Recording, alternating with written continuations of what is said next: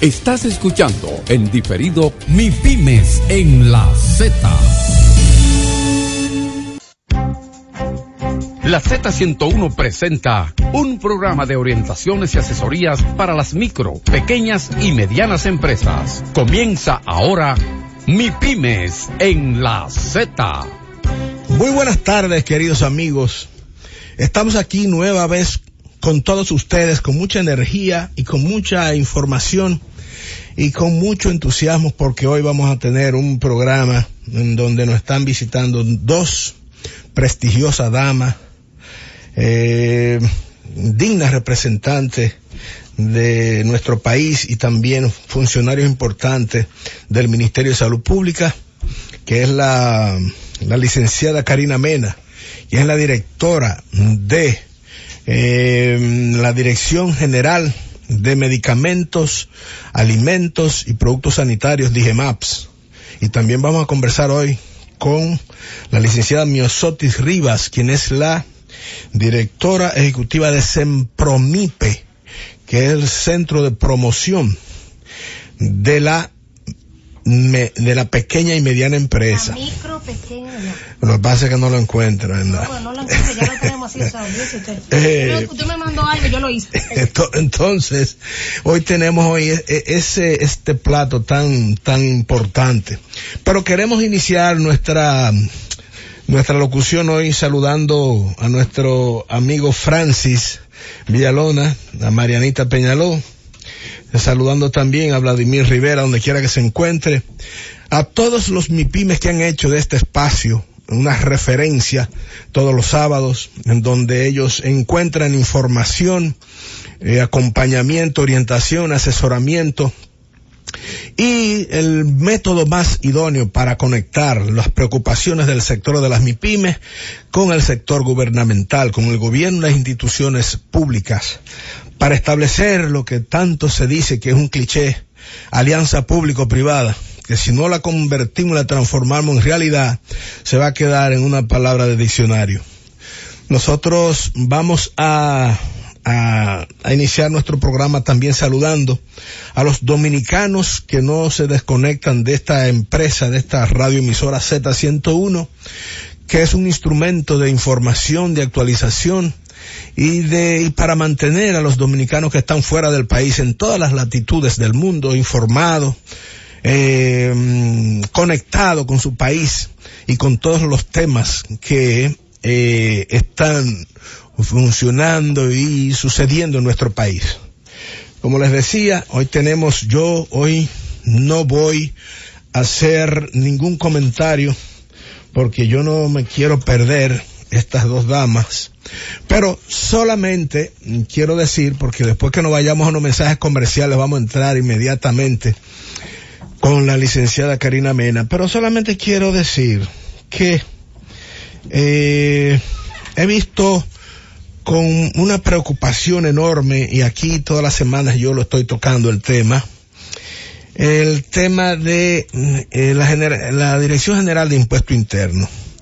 Muchos economistas, y aquí teníamos uno la semana pasada del CRES, Miguel Collado Di Franco, que estábamos conversando sobre el peligro de establecer mecanismos administrativos para imponer tasas y impuestos, teniendo ahí un compromiso con la ley 1-2, Estrategia Nacional de Desarrollo, que establece un pacto fiscal, y entonces haciendo este tipo de parches que ha dado tanto problema y ha transformado en algo tan complejo lo que es la tributación y el pago de impuestos, que se ha llegado a la creencia que la formalización es complicada en virtud de los costos de la formalización y de la complejidad.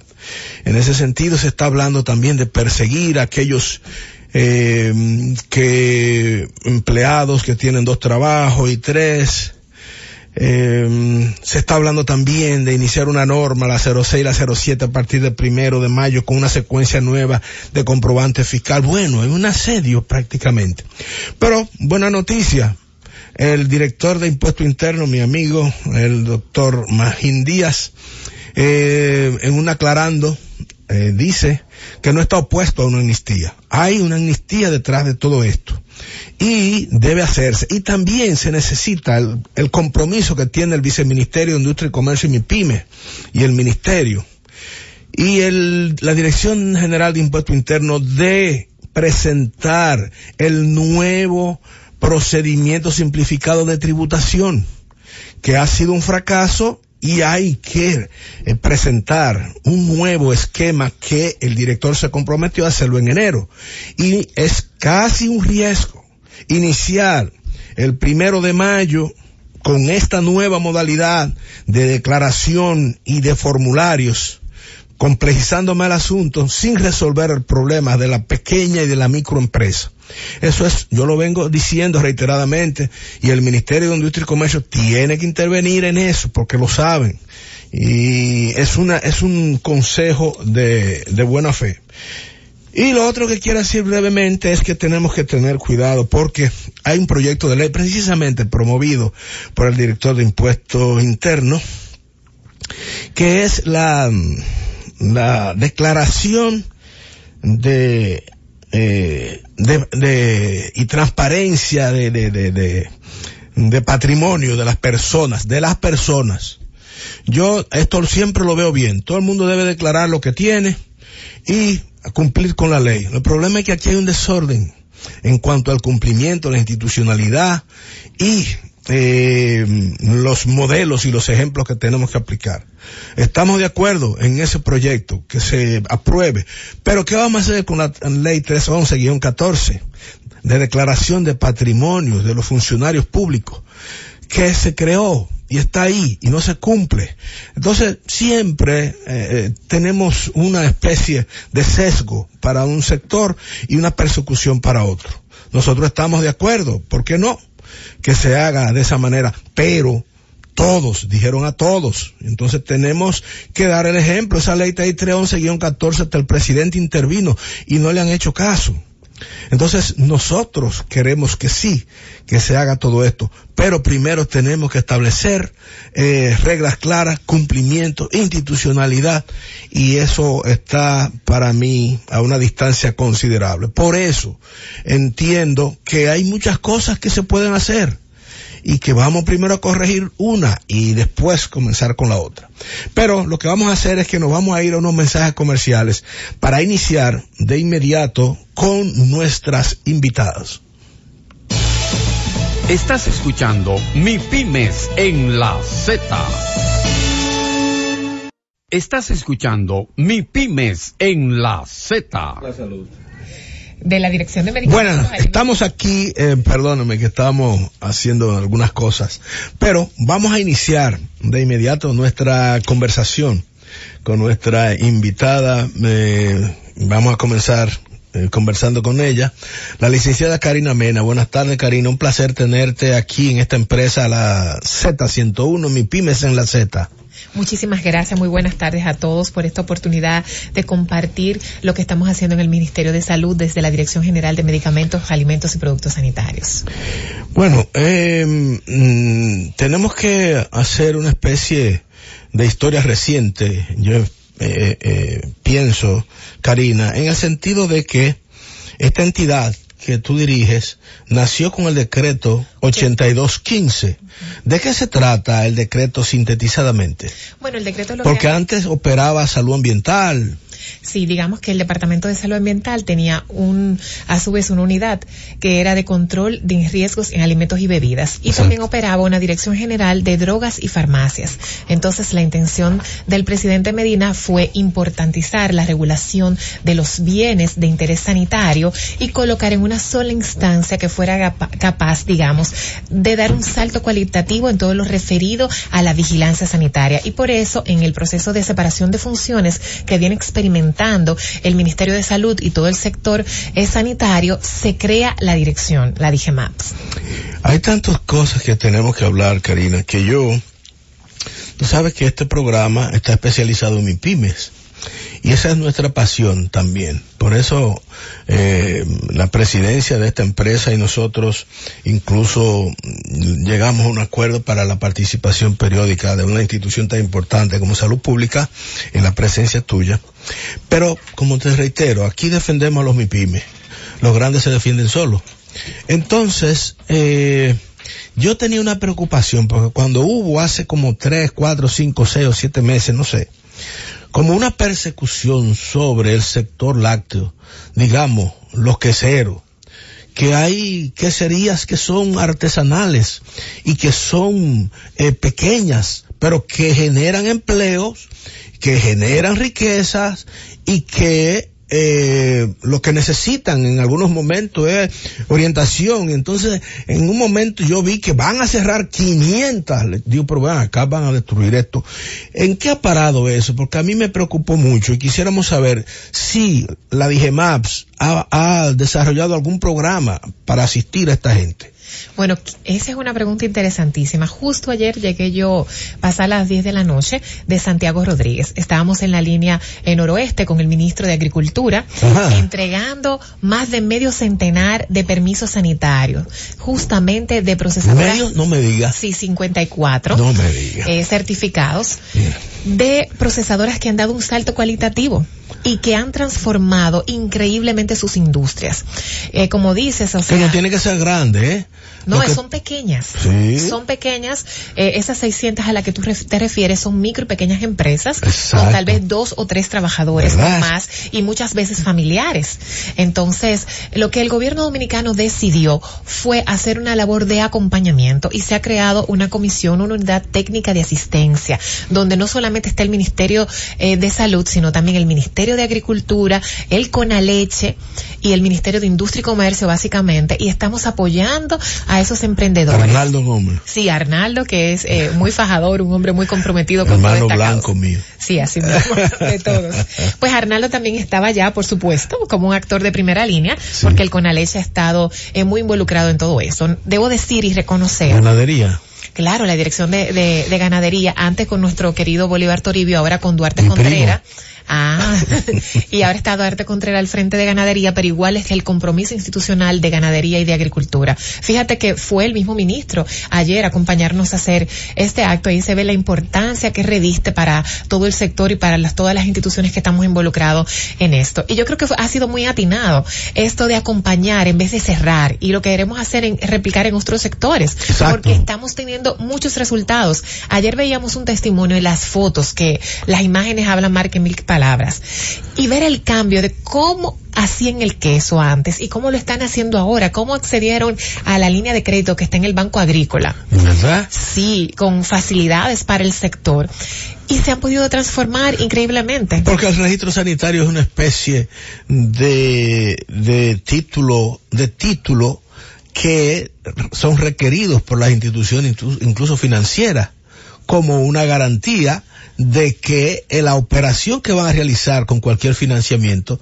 está avalada y amparado por las autoridades. Así mismo, y este permiso sanitario lo emite el nivel local del ministerio, las direcciones provinciales de salud. Y en la línea noroeste tenemos unos directores provinciales que han asumido el tema como suyo, y unos técnicos, y han trabajado de sol a sol con esos procesadores, y el cambio es impresionante. Entonces, todo tipo de queso.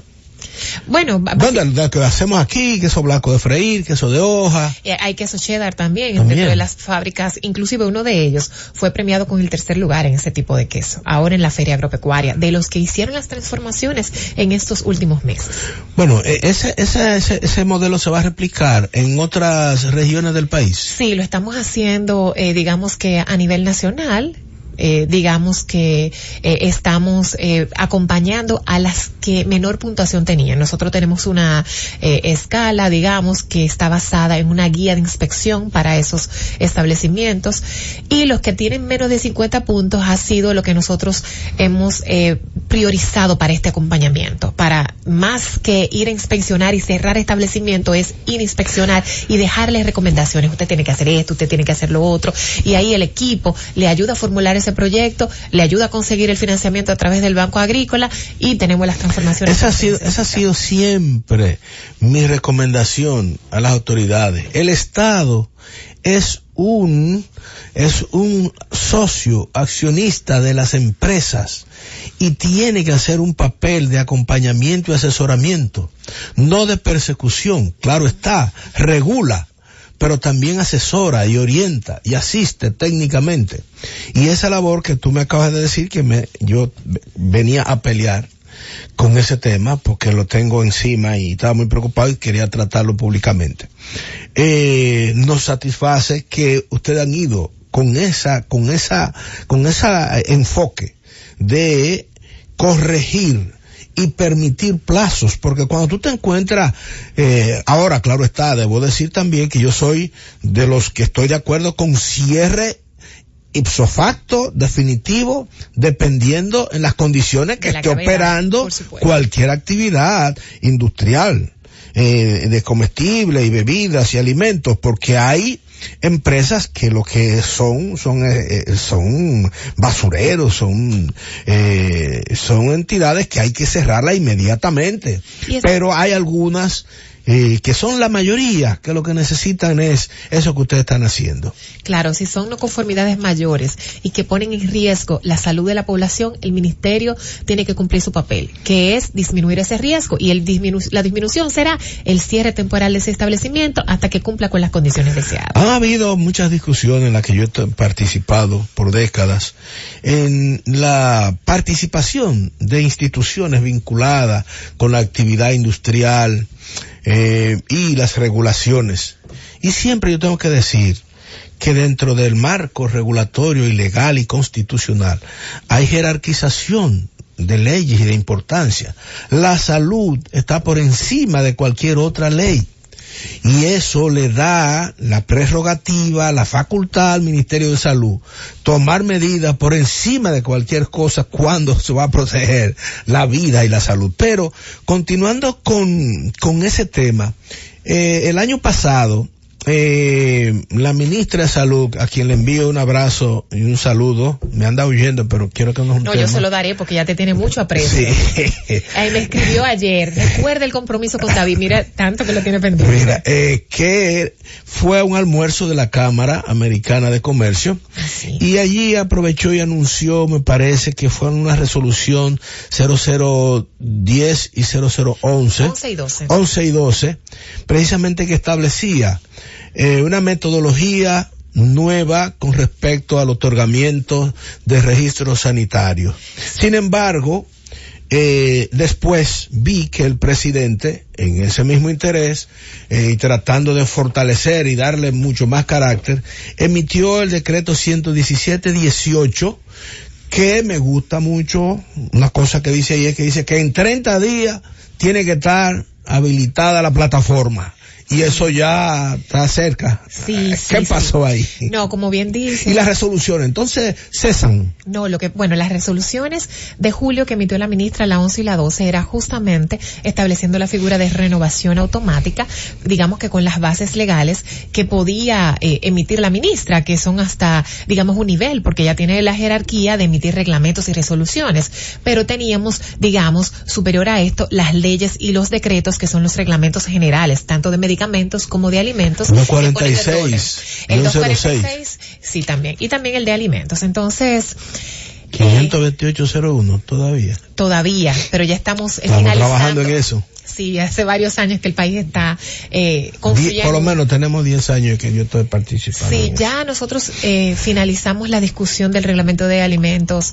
Deberá ser 6 meses o un poco más, porque inclusive hicimos una última consulta pública, pero ya lo estamos consultando a nivel internacional ante la Organización Mundial de Comercio. Sí, que hay que homologar y esas cosas. Sí. Perdón que te interrumpí con respecto al decreto 117-18. Bueno, pues entonces el decreto ha venido a ser, la verdad, que una puerta para poder, pues, tener mejores mecanismos que nos ayuden a agilizar todo el proceso de la renovación de los registros sanitarios. Porque yo te tengo que decir, para el sector industrial, en el que yo participo, tanto en la Federación de Asociaciones Industriales, Codopime, la Asociación de Industria, es un dolor de cabeza el bendito registro sanitario. Sí. Karina, perdóname. Pero eso es lo que nos asegura de que los productos cumplen con cierta característica. No, pero el tiempo, un año y pico, sí, y todas esas cosas. Bueno, pues justamente como decías, el presidente nos otorgó un plazo de 30 días para poner en funcionamiento la plataforma. Esos 30 días hábiles se vencen este 20 de abril, o sea, el próximo viernes. Ay, y debo anunciar, como primicia que obviamente, acatando lo que estableció el señor presidente en el decreto 117-18, el ministerio el lunes 23 de abril tendrá disponible la plataforma para la renovación automática. En esta próxima semana estaremos haciendo validaciones con usuarios reales para probar que funcione adecuadamente y comenzará un ciclo de capacitaciones. Pero el lunes 23, tal como lo ha dispuesto el presidente de la República, estará funcionando la plataforma de renovación automática. Es bueno decir que incluso, tú sabes que en el decreto, yo estuve estudiándolo, en el decreto 8215 menciona lo que es la renovación a través del mecanismo rápido en el considerando 10. Pero esto que tú estás diciendo es importante aclarar que la renovación, ¿quiénes son los que aplican para eso? Porque tú verás que ahorita comienzan a llamarme, a decirme, pues entonces, todo el mundo que va a sacar registro sanitario nuevo. No es la renovación del registro, no es la emisión del registro. Es, digamos, y el mismo artículo 1 del decreto lo define muy bien, dice que son los productos que mantienen las condiciones autorizadas. Esos son los que van a renovarse automáticamente con la presentación de ¿Qué quiere decir eso en español? Que tienen la misma fórmula y que tienen todo lo que ha declarado el ministerio, y con la base de eso fue que se le otorgó ese registro sanitario, que no tiene diferencia con lo que el ministerio ha aprobado, porque si hay una diferencia, el ministerio lo tiene que estudiar, ponderar para saber si hace o no daño a la salud. O sea que, recuerden este tema, son aquellos registros sanitarios cuyo producto que está avalado no ha sufrido ningún tipo de modificación.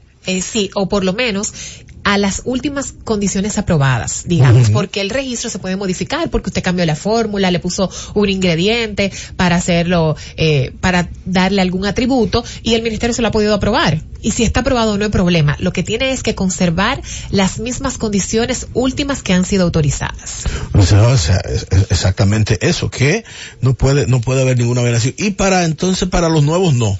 No, para los nuevos tenemos otras figuras. Tenemos registro simplificado de alimentos, que fue lo que la ministra dispuso en la resolución de julio del año 2017 y anunció en la Cámara Americana de Comercio, y ha venido funcionando de manera, digamos que muy eficiente. Hemos estado cumpliendo con los plazos que nos hemos establecido, o sea que vamos ahí contentos. E igualmente ya desde el 2016 y 2017 habíamos digamos que implementado esa misma figura tanto para los productos bajo riesgo de cosméticos como para medicamentos. Y entonces el procedimiento simplificado para registro sanitario nuevo ¿está operando? Sí, por supuesto. En la parte de cosméticos tiene 1 año y pico operando. En medicamentos tiene 1 año, y en alimentos que tiene menos tiempo. El procedimiento para los productos naturales y suplementos lleva el mismo procedimiento. Sí, bueno, depende cómo esté catalogado, porque todavía nosotros no tenemos la figura de los suplementos, digamos que está como en el medio entre los medicamentos y los alimentos. Ahora lo tenemos categorizado o alimentos o medicamentos. Estamos trabajando en una normativa que nos va a permitir pues abordar de forma específica este tema. Como todos los países, porque tenemos competencia, tenemos El Salvador, tenemos Guatemala, tenemos Centroamérica, que ya tienen algunas experiencia en la materia. Sí, yo pienso que a nivel de regulación, tal vez la autoridad a la que nosotros quisiéramos avanzar sería el de El Salvador, que en unos 5 o 6 años, los últimos 6 años, ha dado una transformación realmente ejemplar. Pero nuestra autoridad sanitaria, yo pienso que en el contexto centroamericano está muy bien ponderada y evaluada por realmente los pasos que ha dado para fortalecerse. ¿Sabes qué?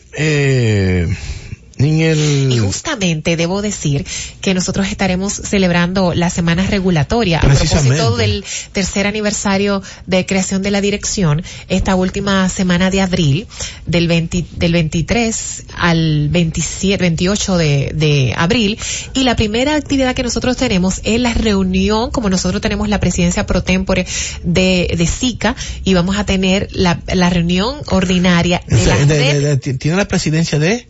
el país tiene la presidencia por seguro que sí. Entonces lo tienen todos los organismos y hay una red de autoridades de Centroamérica de medicamentos y va a sesionar de forma ordinaria aquí el 23 y 24 de abril.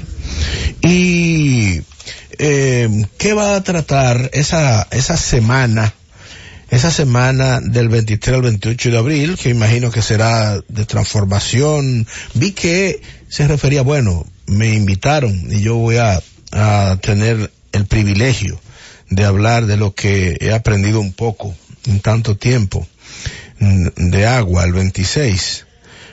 Porque ustedes van a tratar muchos temas. Veo que el tema de transformación de los mataderos municipales y que es un espacio para armonizar, intercambio, información, experiencia y líneas de convergencia con enfoque global.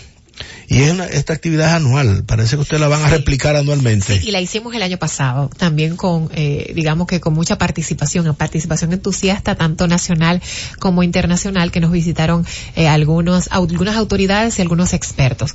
Esta semana la hemos dedicado básicamente a tratar los temas de convergencia entre salud, comercio y propiedad intelectual. Viene un destacado salubrista, el doctor Jorge Cepeda Bermúdez, a acompañarnos y vamos formalmente a aperturarlo el día martes a las 5:30 de la tarde en el Ministerio de Relaciones Exteriores, en el Centro de Convenciones, con esta conferencia, y vamos a estar entonces en el seminario los días 25 y 26. El día 25 estará especializado en medicamentos y el 26 en alimentos. Básicamente lo que queremos es sensibilizar a los tomadores de decisiones, a los diferentes actores del Sistema Nacional de Salud, hacedores de opinión pública, representantes del círculo productivo y comercial, sobre la sinergia que existe entre los temas de salud, comercio y propiedad intelectual para la elaboración y ejecución de políticas efectivas para el acceso a productos. Tú sabes que nosotros también estamos trabajando, y esto quiero advertirlo. Sabes que nosotros estamos trabajando con la Nordón 1, la modificación de la Nordón 1 de agua para uso doméstico, y hay que estar atento a este tema porque tenemos otra norma, que es la 64, que es agua procesada, potable, envasada para bebida, que ya tiene otra categoría, pero hay que trabajar en eso. Pero también está un reglamento que ustedes quieren hacer para la instalación, operación de empresas de agua y hielo. ¿Cómo está eso? No, estamos en marcha, por eso incluso dentro de la semana regulatoria tenemos un panel dedicado al gran tema de agua envasada, en el que vamos a tener la oportunidad grandísima y el privilegio de que estés tú y otros actores de primera línea. También nos va a acompañar tu amigo Ignacio Méndez. Bueno, es un cuarto bate. Él no, yo no voy, él le tocaba hoy, esta semana, pero me dijo, no, es que lo que hay son cuarto bate y yo soy tercer bate. Así me dijo. Bueno, pues otra cosa que a mí me satisface mucho, Karina, para terminar, porque ya me están haciendo señas con tu participación, es que yo veo con mucha satisfacción unas declaraciones ofrecidas por ti, y que para la población debe ser de muchísimo interés, que tú has dicho que el 99% de los medicamentos son de calidad. Sí, que circulan en la cadena de comercialización formal. Muy, muy importante eso. O sea, nosotros estamos diciendo que desde el 2016 hemos estado muestreando los productos, tanto nacionales como importados, del área farmacéutica, específicamente los medicamentos, y hemos tenido la satisfacción de que el 99% ha dado conforme a las especificaciones de concentración y presencia de la sustancia activa que hace el efecto terapéutico. Hemos encontrado, digamos, que otras no conformidades relativas a el empaque y el sistema de información, básicamente en la parte administrativa jurídica, pero digamos que en sentido general no pone en riesgo la salud de la gente. Finalmente, Karina, ¿qué ha pasado con el programa de vigilancia post comercialización que se inició en el 2015? ¿De qué tipo de alimentos o de productos? Porque nosotros seguimos haciéndolo. De medicamentos. No, ese lo estamos ejecutando y a ese justamente el que nos ha podido ofrecer toda la data a lo que nos estamos refiriendo. Nosotros lo hacemos sistemáticamente. De hecho, en este año está programado para hacerlo durante tres ocasiones en el año, priorizando distintos tipos de medicamentos y de productos. Bueno, nosotros llegamos al final de esta interesante entrevista y vamos a unos mensajes comerciales para venir luego con la licenciada Miosotis Riva, quien es la directora ejecutiva de Sempromipe. Estás escuchando Mi Pymes en la Z. .com Z101, siempre pensando en ti. Estás escuchando Mi Pymes en la Z. Aquí seguimos con este interesante encuentro.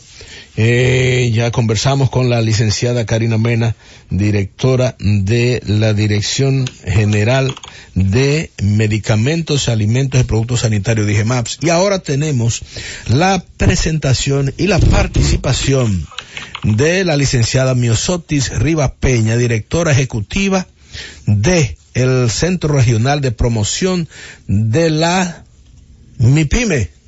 Pero sí.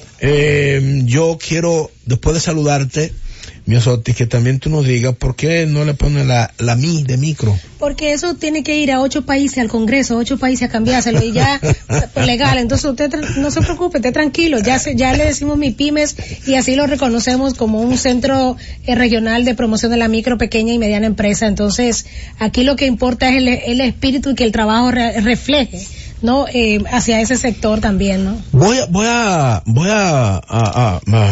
avanzar en esta dirección. El presidente en su discurso, incluso ahora mismo en la reunión de las Américas, estuvo tratando el tema de lo que es la simetría en lo que es la competitividad de los países.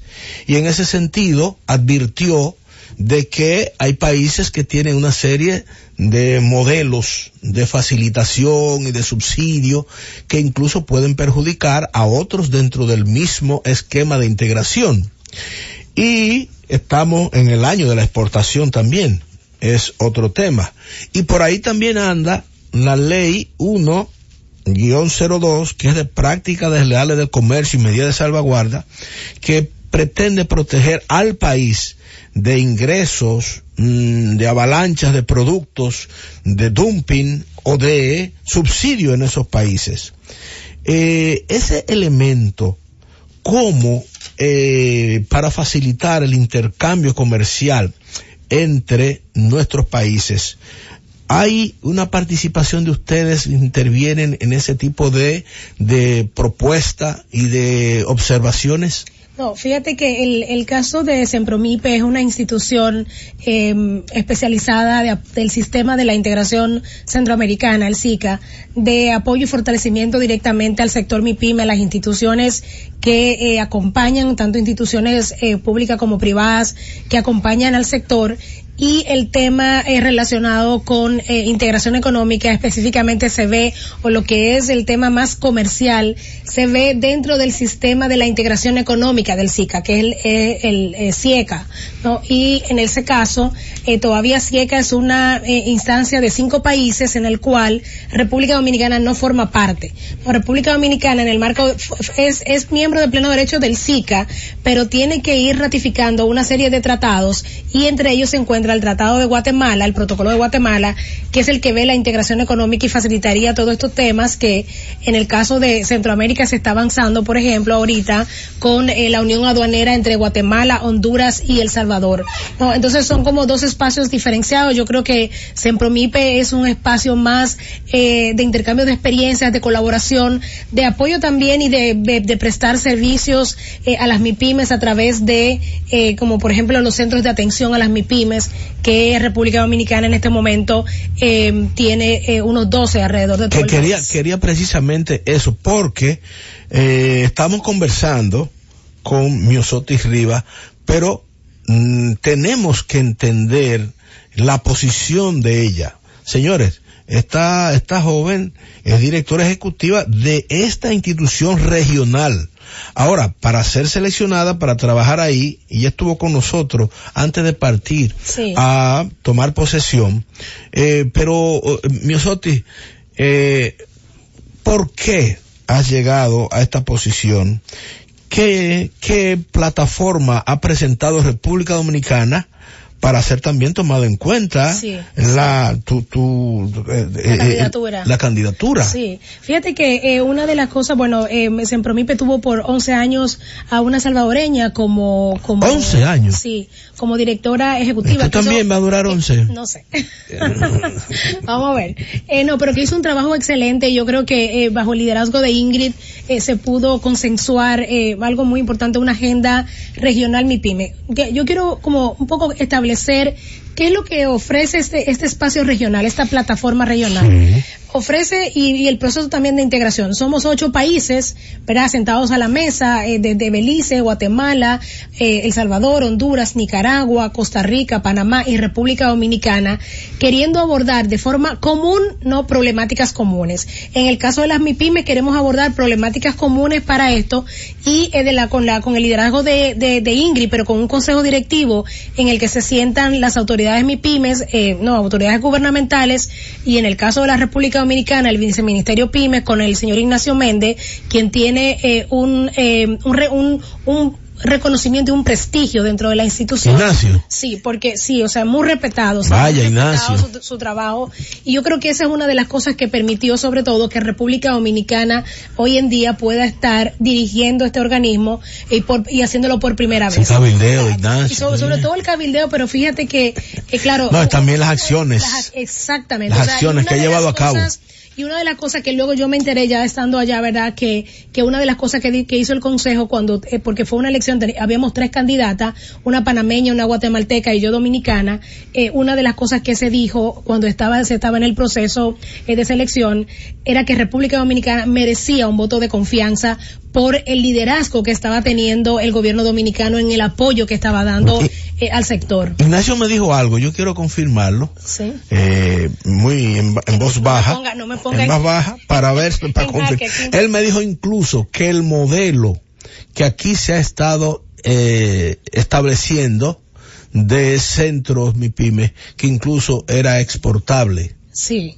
No, de hecho, el modelo de centros que se está, porque yo digo, mira cuál es la idea, una de las cosas que hace Sempromipe. Vemos una buena práctica, tanto dentro como fuera de la región, y esa práctica se documenta, se sistematiza, se empaqueta como una palabra que tenemos como hoy en día, ¿verdad?, como una metodología, y esa metodología se transfiere. Normalmente, buscando el acompañamiento de quienes son los que han llevado a cabo el proceso. El caso de los centros, lo conoció don Sempromipe en una cumbre de la OEA que se hizo en El Salvador. Ahí se vio el modelo de los SBDC, Small Business Development Center, que ha desarrollado la Universidad de Texas. CONAMIPE de El Salvador vio en eso una buena práctica, y como era ese país, y de una vez solicitó ahí que la Universidad de Texas fuera a darle a CONAMIPE a conocer. Eso fue en el año 2011, comenzó estableciendo los primeros centros, y luego CONAMIPE fue el primero que comenzó con estos centros bajo la metodología público-privada academia. O sea, aplatanamos el modelo de la Universidad de Texas. Pero primero lo aplatanó, o en este caso lo puso, ¿verdad?, por pupusa, El Salvador. Sí. Y El Salvador lo transfirió a la República Dominicana con el acompañamiento también de la Universidad de Texas. Pero ojo, hoy República Dominicana le está dando un valor agregado, porque inclusive lo que está haciendo es superando al maestro, que en este caso fue El Salvador, y el año pasado el viceministerio PYME le dio un reconocimiento a El Salvador por el apoyo que ha recibido en este tema, pero hoy en día República Dominicana está haciendo, cada vez que abre un centro, lo está tratando de especializar, e inclusive con temas de tecnología, en el marco de República Digital. Entonces hay un paso más que está dando, y debo decir que el año pasado se hicieron 9 centros que en toda la región. Se aperturaron 9 centros y 7 fueron en República Dominicana. ¿De 9 en 7? De 9 a 7. Sí. Óyeme, me satisface mucho. Y este mucho año van a perdurar. Pero veo también, Miosotis, que para satisfacción mía y del proyecto, porque tú sabes que nosotros, a pesar de que tenemos muchos proyectos, para todos los proyectos necesitan cuarto. Sí. Y entonces yo veo aquí que hay un acompañamiento del Departamento de Estado de Estados Unidos y la Unión Europea. Y de la Unión Europea. Y también tenemos a la República de China, Taiwán, apoyando. Y entra a partir de, yo llego el lunes y firmo un acuerdo la GIZ también. La GIZ firma un acuerdo con Luxemburgo, el Gran Ducado de Luxemburgo, que nos va a ayudar a transferir el modelo de empresarialidad femenina que tiene El Salvador también. ¿Un modelo? De empresarialidad femenina, vamos, para atender directamente empresas y emprendedoras, o sea, mujeres, que es un modelo que El Salvador ha puesto en marcha, que lo ha aprobado, que lo vimos como una buena práctica y lo estamos transfiriendo. Y te cuento que la semana que viene, a partir del martes, aquí estamos, una pasantía con 4 países que vienen a conocer el modelo de contrataciones públicas de la República Dominicana y su conexión con las MIPYMES. Quería introducir ese tema también, para ver si también ese modelo que ha desarrollado Yocasta Guzmán, que es parte de este programa, si también ha podido ser observado como un modelo exportable para ser replicado con sus adaptaciones a cada uno de los países. Pero nosotros me están haciendo muchísimas señas porque tenemos que irnos en unos mensajes comerciales y retornamos inmediatamente. Estamos conversando con la licenciada Miosotis Rivas, quien es la directora ejecutiva del Centro Regional de Promoción de las MIPYMES en Promipe. Estás escuchando MIPYMES en la Z. Estás escuchando MIPYMES en la Z. Estamos aquí conversando con la licenciada Miosotis Rivas, quien es la directora ejecutiva del Centro Regional de Promociones de las MIPYMES en Promipe regional. Pero ustedes han sentido que yo estoy como muy contento, no solamente porque tengo 2 damas preciosas, inteligentes y responsables, que es un orgullo para nuestro país, pero también estoy contento y lo voy a compartir con ustedes porque hoy participé en la grabación de una hija mía que se graduó con honores, con laude de arquitecta en la universidad, la Universidad Madre y Maestra, y entonces yo estoy feliz, un beso grande y unas felicitaciones a mi hija, la arquitecta Marjorie Toribio Charlotte, ya tiene título, un problema más grave ahora.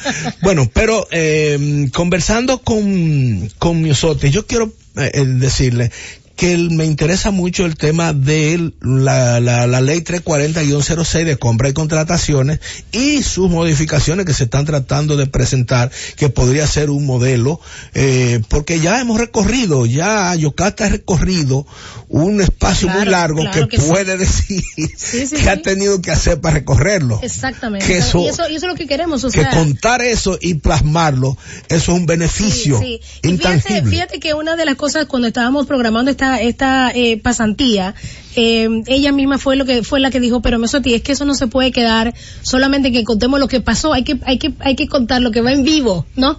Lo que va en vivo y en la parte política, o sea, no que vengan a conocer de reglamento solamente, sino cómo se da toda esa parte política, el cabildeo, el trabajo con el Congreso, que es muy importante, y el aterrizaje. Exactamente, el aterrizaje. Entonces, por ejemplo, nosotros tenemos personas que vienen de alto nivel de decisorio en las autoridades MIPYMES, pero también vienen acompañadas de una persona del Ministerio de Hacienda, en el caso de los países, ¿verdad?, la Dirección General de Contrataciones Públicas, y una persona ya más de nivel técnico de las entidades MIPYMES, que son las que están desarrollando todo este tema ligado a plataforma de empresarial. Una pregunta, hay una preocupación, y quiero, para pasar a que nos explique de un encuentro que ustedes tienen aquí en el país, de qué se trata, pero hay una preocupación del sector de las MIPYMES en todos los países, que es tratar de la asociatividad para poder establecer mecanismos de competitividad para precisamente exportar nuestros bienes y servicios, y hay un enfoque definido de Sempromipe para este tema? Sí, fíjate que yo te comentaba antes de la pausa que nosotros tenemos una agenda regional MIPYMES que tiene 6 temas. Uno de ellos es la estrategia de articulación productiva MIPYME, o la articulación productiva que la hemos hecho realidad en una estrategia de articulación productiva MIPYME, una estrategia regional, y que lo que busca operativizar el tema de las cadenas regionales de valor, fomentando la competitividad y la inserción de las MIPYMES a el mercado intrarregional y extrarregional con el aprovechamiento de los acuerdos de asociación económica. ¿Qué se ha hecho de esta estrategia? Se aprobó por los jefes de Estado y de Gobierno de los países miembros del SICA en junio del 2017.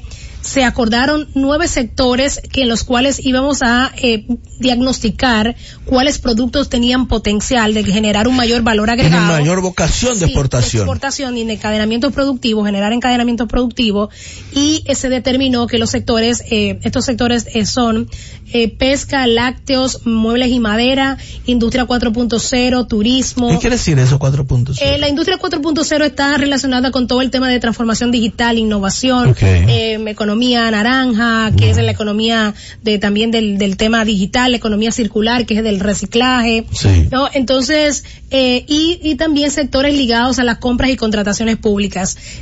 Nosotros hicimos en noviembre, nuestro consejo directivo aprobó que íbamos a comenzar un piloto para probar una metodología armonizada que se ha hecho en conjunto con la CEPAL y con la Secretaría de Integración Económica, la SIECA, para determinar el potencial. Y una cosa fundamental dentro de la cadena regional de valor, ¿verdad?, es la alianza público-privada, pero dentro de la alianza privada es el tema de la asociatividad. O sea, estamos claros que sin el tema de la asociatividad va a ser muy difícil generar volumen en la región, pero también por otro lado está el tema de la innovación y todo el tema de la tecnología, porque como emprendimiento. No, pero no solamente emprendimiento. Fíjate que yo más estuve visitando en el País Vasco el centro Tecnalia, y su centro específico que se llama ASTI, para ver todo el tema relacionado con estudios hacia el sector pesquero. No, lo que esa gente investiga, ¿no?, de nuevos productos que se pueden hacer a partir del sector, de todo el tema de la innovación y la transformación tecnológica de las empresas, cómo les relacionan el tema de la pesca con productos saludables, productos ambientales, ¿no? La transferencia de tecnología es importante también. Valor agregado. Ese valor agregado, o sea, cómo le damos esa transformación. Y entonces por ahí es clave el tema de la asociatividad para poder avanzar, y es uno de los ejes que estamos enfocados a través de esta estrategia de articulación productiva. Por eso es que yo siempre tengo que recordar que el DISDO, que es el Distrito de Desarrollo creado aquí en Santo Domingo, en la provincia de Santo Domingo, que creó Proindustria, eso está abandonado, y eso se hizo con el propósito precisamente de asociatividad, de sectores que puedan reunirse ahí y trabajar, y ahí ni los títulos se le han entregado. Yo no entiendo cómo el presidente fajado con estos funcionarios, ellos haciendo lo que le da la gana por otro lado. Pero, Miosotti, yo quiero que no te vayas sin antes explicarnos el segundo encuentro regional de centros de atención MIPYME en la República Dominicana. ¿De qué se trata y qué tiempo vas a durar aquí? Sí, ese es un encuentro que se realiza, como se llama, por segunda vez. La primera vez fue en Honduras en el año 2016, y ahora República Dominicana cogió esta actividad. Va a ser 30 de mayo, 31 y 1 de junio. Lo vamos a celebrar en Punta Cana, y va a movilizar a asesores y asesoras, directores de los 55 centros que tenemos en toda la región del sistema de la integración centroamericana. El tema es impulsando la transformación digital de las MIPYMES, también en acuerdo con todo el tema de República Digital. Vamos a tener aquí a nuestros grandes también países que nos acompañan en estos espacios, como es Colombia, Chile, también la Universidad de Texas, ¿verdad?, y el apoyo apoyo, como siempre, del Departamento de Estado, de la República de China, Taiwán, la Unión Europea. Ahí se espera un espacio de fortalecimiento de las redes, de centros, de intercambios de experiencias, de búsqueda de también, de generar conocimiento a partir de lo que es la práctica del día a día de estos centros. Yo creo que los centros tienen un potencial, no lo tienen, no, lo están dando, ¿no? O sea, pero pueden crecer más, son el brazo directo donde creo puede que llegar. Ignacio me ha dicho que van a instalar muchísimos más. Aquí este año hay una meta de 12 más, o sea, de 12. Y cada de estos 12 muy especializado. Aquí tenemos en la provincia de la Altagracia, en la provincia de Duarte, en La Vega, en Santiago, aquí en Santo Domingo, en Barahona, ¿no? Y la idea es de dar asesorías especializadas, capacitaciones, vinculación con temas de financiamiento, vinculación a exportación, internacionalización, ¿no? Servicios especializados, como te decía, vamos a estar transfiriendo el de empresarialidad femenina, ¿no? Entonces, son centros de atención que si tú tienes para emprendedores o empresas, buscan fortalecer las empresas, robustecerla.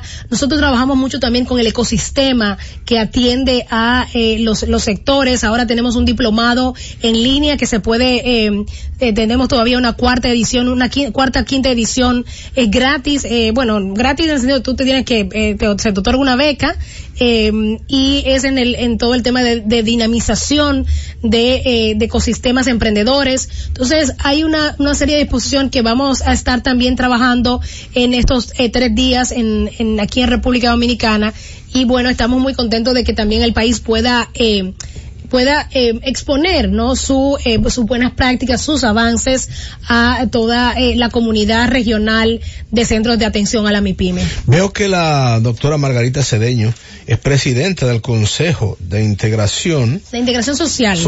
Sí, social. Y también quiero decir finalmente, porque ya vienen ahí los compañeros de Camino Olímpico, que el Ministerio de Industria y Comercio les invita al acto de lanzamiento de la 4ª versión de la Semana MIPYME 2018, fecha jueves 19 de abril 2018, a las 7:30 en el Hotel Crown Plaza, Santo Domingo, en la George Washington. Esto es la 4ª versión de la Semana MIPYMES 2018-19 2018. Les queremos agradecer infinitamente a nuestra querida Karina Mena, directora de DIGEMAPS, y a Miosotti su presencia aquí con nosotros, gracias, que será periódica. Ya tenemos un calendario con Karina, y cada vez que Miosotti venga al país, pues tiene que traernos las noticias de lo que está ocurriendo en nuestra región. A ustedes le agradecemos infinitamente la atención que nos han dispensado, y queremos que ustedes continúen con Camino Olímpico, y nosotros nos veremos la próxima semana, si Dios lo permite. Estás escuchando MIPYMES en la Z. Gracias por escucharnos. Sigue conectado. Z